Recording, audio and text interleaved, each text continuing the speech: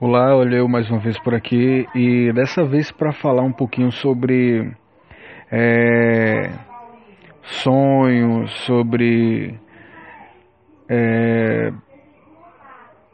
o impossível. Quantas vezes a gente não sonha com algo, não pensa em algo e de repente aquilo meio que parece impossível? E eu queria perguntar para você, o que é impossível para você? O que seria impossível para você? Um salário de, sei lá, 10 mil reais, um carro do ano, uma casa boa, um bom trabalho, a sua própria empresa. Queria falar com você nessa noite em relação a isso. Se você tem esse sonho, o que é que você está fazendo para que esse sonho venha se tornar realidade? O que você tem feito para que isso venha se tornar real? O que você tem feito para que isso venha realmente acontecer, de fato? Porque às vezes muitas pessoas eles sonham, mas é aquele sonho, tipo, eu conversando com uma pessoa uma semana dessa, e a pessoa dizia que o ano que vem eu vou comprar minha moto.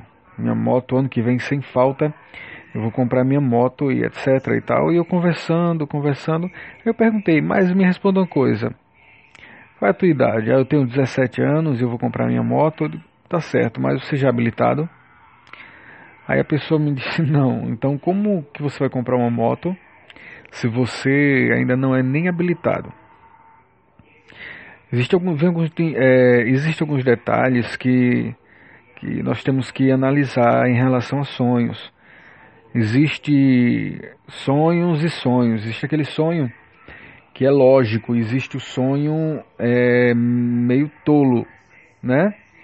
Como é que eu vou sonhar com um helicóptero? Eu não tenho onde guardar um helicóptero. Eu não sou habilitado para pilotar helicóptero. Eu não, entendeu? É uma coisa que é meio louco. É uma coisa meio louca. Entendeu? Como é que eu não tenho nem habilitação e quero sonhar com a Ferrari?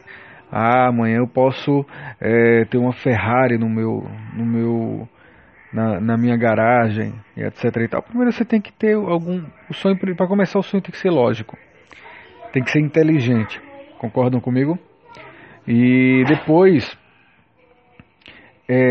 você tem que fazer algo para que esse sonho venha se tornar realidade, não é verdade? E às vezes o que acontece é isso, a pessoa não quer fazer com que esse sonho se torne realidade, quer apenas sonhar e acha que se você não fizer por onde o negócio vai cair do céu, vai acontecer assim. E não é assim que funcionam as coisas. Você tem que traçar metas e criar projetos e trabalhar em cima desse sonho para que realmente ele venha a se tornar realidade. Não é verdade?